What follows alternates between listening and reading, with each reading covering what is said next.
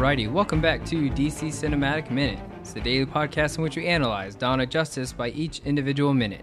My name is Mark. You can find me on all social media at Mark Meadows. And I'm Nathan. You can also find me on social media at NoClutchNate. And I'm Harper, and one of the podcasts you can find me on is Geek Rex, where we actually did a podcast on this movie, episode number 118. What? Yeah, cool. We did. You don't say. Alrighty. Today on Dawn of Justice Minute, we're talking about minute number 13. Good old lucky number. It starts with Jimmy Olsen pestering Lois about how she got Amajog to agree to a meeting. And then the minute's going to end with Lois and Jimmy being escorted to see that Amajog guy. I wrote here already, the more I study these minutes, the more evident, quote-unquote, Jimmy Olsen's act shows. What? What? What? What do you mean? Why did I throw quotes around Jimmy Olsen's name? No, Jimmy Olsen's act shows. Man, this is a facade. Oh, said it yesterday. Okay. Him. Yeah. Because let me throw some bullets at you. One, hit me with it. her coworker or person that she normally works with, Huron, Mm-hmm. is not there. Yeah. Strange, right? Yeah. But and also, if you kind of want to look forward a little bit, the way Jimmy Olsen acts, quote unquote, Jimmy Olsen acts on Friday when we get to that minute, his character, very different from yesterday's minute where he was kind of like classic Jimmy Olsen, right? Older Jimmy Olsen would be a better term for it. Lois Lane being able to land such a meeting, like he's kind of like, oh, so tell me how you landed the thing. I mean, it's like kind of crazy that you did that, right? That's not just some guy being like, oh, wow, I'm really like this exciting stuff. Like this guy is CIA being like, hey, how'd you land this for real? You don't think he knows? No, he doesn't know. He doesn't know how she landed it. That's why he's like, we've been trying to get with this guy for a long time now, and you're telling me that you as a reporter just got this? See, I took it the opposite. He's like doing some weird like subconscious like interrogating. That's good. I never thought about that. What do I have here? I wrote down that this is different than the Lois Lane we saw in Man of Steel, with pestering the government to send her to Canada. So this is her doing this on her own, freelance badass journalism, and going out to do it without the consent of the U.S. Is that what you're saying? Yeah, because if the CIA was working with her to get the meeting, then she would have been in the know. That's where I'm like, no, they would have kept things from her. Yeah, there's no way you work with like part of the government. It's like full government cooperation or none. Yeah, that's good. I never thought about it like that. And then the third thing, when they get in the truck, so they are like no cameras, no nothing, no electronics. Yeah. He looks at her kind of like, you gotta keep this camera. Like, are you gonna say something? And she goes, the fixer said that cameras were approved or whatever, you know? Yeah. So he's like, oh boy, I can't give up this camera, so please say something. And that's why. That's, this guy, man, there's a lot of tells now when you look at it. And there's some more, there's one tomorrow that's a big tell, and this guy's kind of ulterior motives. Sure. It's a strange adjective, but yeah. What ulterior motives? Ulterior. What do you you only use that adjective? You only use it before the word motives, ever. Yeah. I don't know that I thought it was like a suspicious thing. I mean, he is a photographer, so if somebody says like you can't bring your camera, that's like, well, why did I come all the way to Nairobi? Yeah, but who says he's a photographer? Who says he's a photographer? Well, he did. Himself. Yeah. Well, I'm just saying, the man. CIA told him to say that he was a photographer. Yeah. They also told him that his name was Jimmy Olsen. Oh, so you want to go thing. that conspiracy? Okay. Jimmy So we're going down that road. Okay. I like it. I mean, I like both of them. I like that a CIA operative would be called Jimmy Olsen. I like that it could be a fake name and it's just like a whatever. Tell me what CIA operative goes into the field of something and uses their first name or real name. Probably very true. That doesn't make any sense to me. I like that. I like that it's still like just it's a facade. Oh yeah, it's got so that kind of with without spoiling anything, with this quote unquote Jimmy Olsen being pretty much just a fake. What's that to say about Jenny Jerwich? She's a real deal. Her father's real name was Olsen back in the day. Could be, but I mean, it just kind of sets in. It lets Jenny stand so much apart from quote unquote Jimmy Olsen. Should we call him the whole name, quote unquote Jimmy Olsen? Did you guys have anything to say about Lois Lane? Because I got some notes, but I want to give you guys the floor for a bit. Yeah, hang on. I'm writing something down. What do I have? You want to say something about Lois Lane? Is what we're saying? Harper, what did you have about Lois Lane? I like her in this opening introduction to her in this movie. She's kind of a no-nonsense badass, which is, I think, goes along with her character.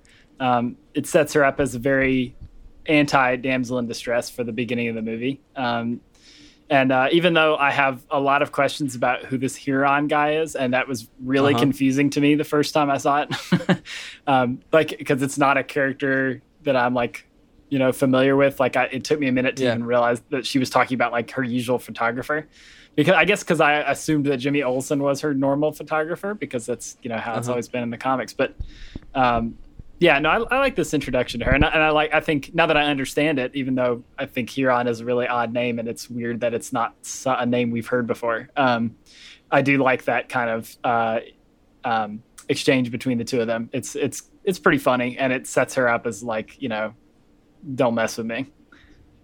Yeah, it totally definitely does. Even in the last film, she's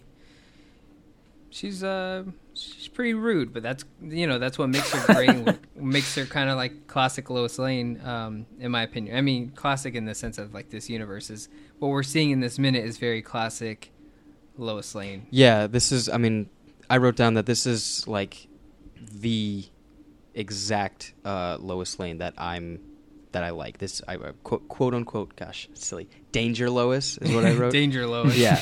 And the danger that she's in compared to her just being sent to Canada. You know what I mean? This is Lois Lane. What does she say in Man of Steel? Oh, yeah. I don't feel comfortable unless I'm wearing a flak jacket. She's not wearing a flak jacket. But still, it's this situation. It's, it's a hostile area. This is Lois Lane doing her thing. And now that you mentioned that, she was working not with the U.S. government, this job wasn't handed to her, that makes it even more badass.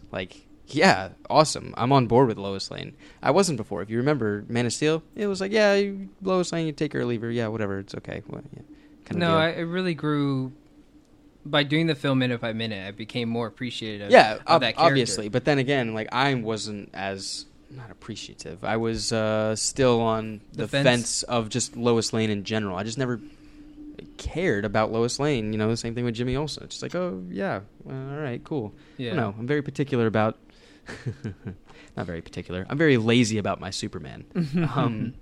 So I mean, this Lois Lane, it just feels right. Yeah, I really like this character because she is kind of her being a woman is nothing to kind of take for as it's not a chip on her shoulder. She's she proves to be She broke the glass ceiling, Mark. She's proven to be a very strong character. Yes. And a lot of times the characters in the universe tend to look at her as just some woman or the damsel in distress, and she's anything but that. So, like you said, Harper, she is very anti-damsel in distress. So, and in this minute, she pretty much scores 3 points in kind of dominating conversations between the men around her. She kind of makes I don't know, insults Jimmy Olsen for talking too much. Yeah, is that what that is? Yeah. Okay. And then she doesn't give in to the will of the guards telling her that she can't take any of the stuff with her, and she's like, you know what, your fixer told me a photographer would be allowed. Well, what if that was just a lie? What if no one ever told her that the photos were allowed? Then that's even cooler. Yeah, right? Yeah, I agree. The big question is, who's Huron? Yes. Huron, where are you? Yeah, no one knows. I don't know. At least I couldn't find missing. it out. Yeah, who is he? He's just some contact?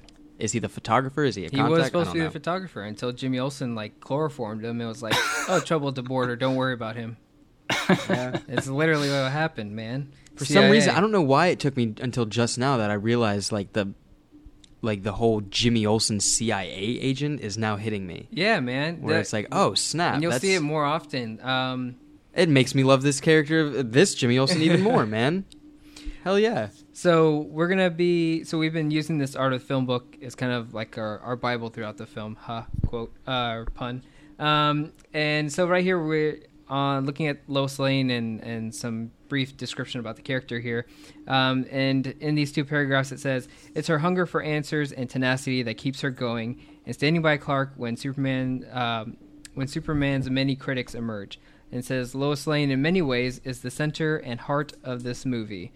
Because she is constantly turning over stones to get underneath what is going on. Mm-hmm. That seems to be random, but actually somebody's pulling the strings. So, I mean, this film kind of, I think even the last one tried to make it, like, very centered around Lois Lane. Yeah.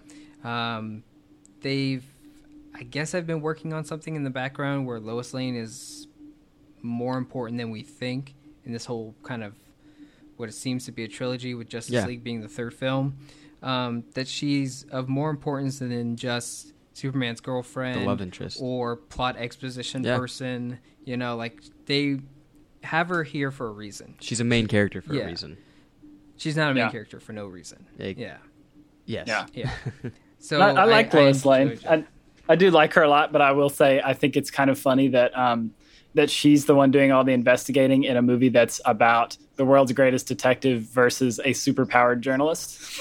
Oh, man. We'll get into it, though. Yeah. Some people just are blinded by hatred. And it's really just Amy Adams herself. I don't know if another actress would have taken this character to such great heights. Because I don't know.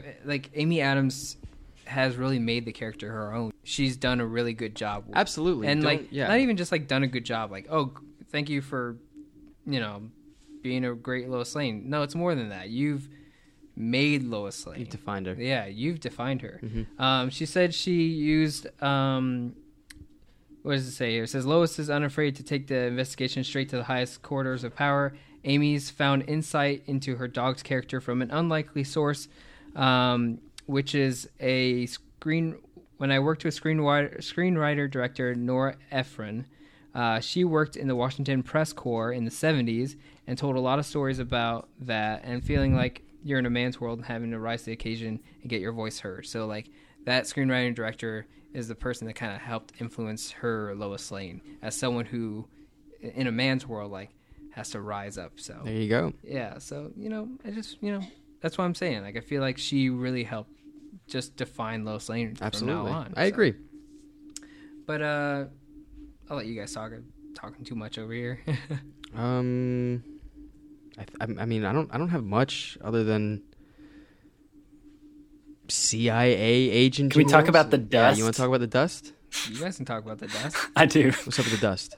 I thought this is such a silly thing, but looking at it minute by minute, this is the kind of stuff you notice. I was wondering how the two of them were breathing as they were watching that van drive up, because there's like so much dust in the air, and they don't seem bothered by it like in the least. Like, she's not comfortable unless she's wearing a flak jacket, but I think she might have thought to bring like a face mask or something or some goggles. I've never been in a situation where like a lot of dust has been kicked up by like wind or a car, anything like. I've never been in that. Is it hard to breathe? I assume.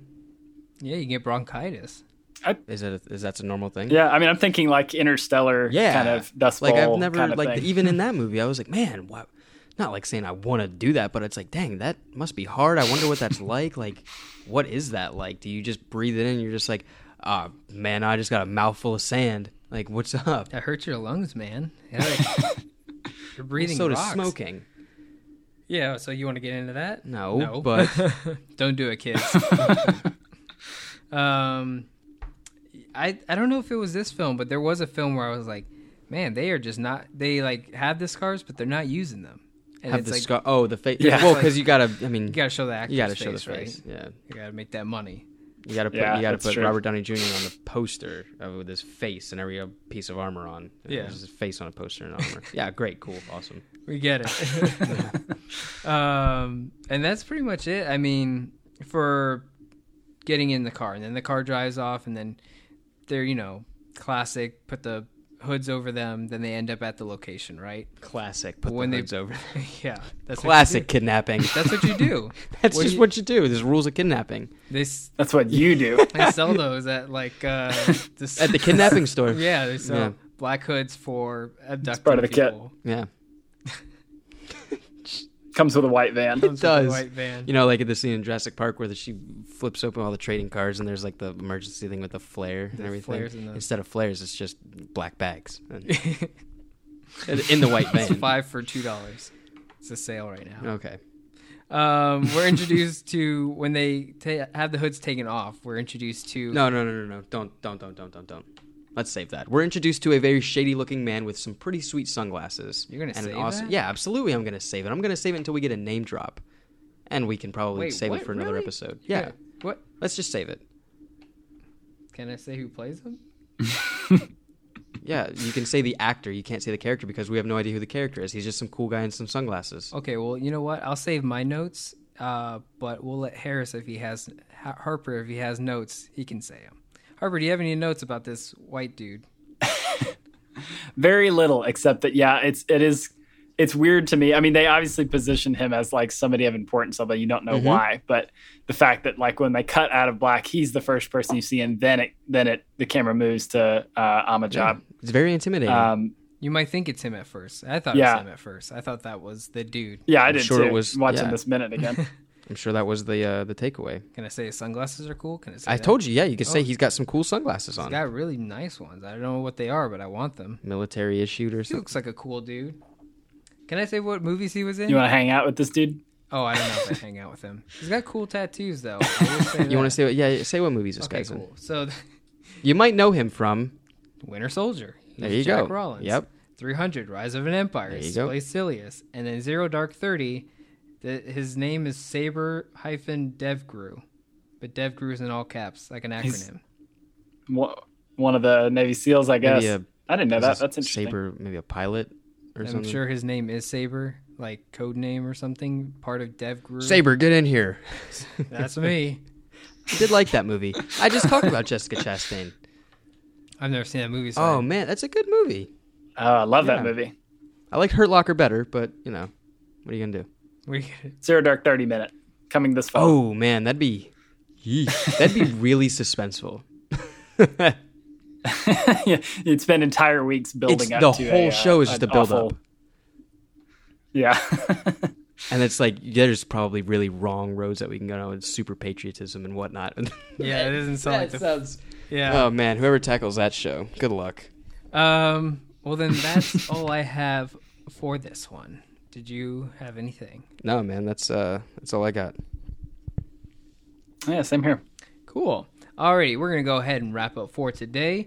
If you loved everything you heard, you can find us on all social media at DCU Minute. You can find us on all the rest of our shows that we do at twooldmedia.com. If you want to join us or some of the other guests that we've had, some of our other listeners, we have a Facebook group called DC Cinematic Minute Listener Society. And that's about it. We'll catch you guys tomorrow here on DC Cinematic Minute.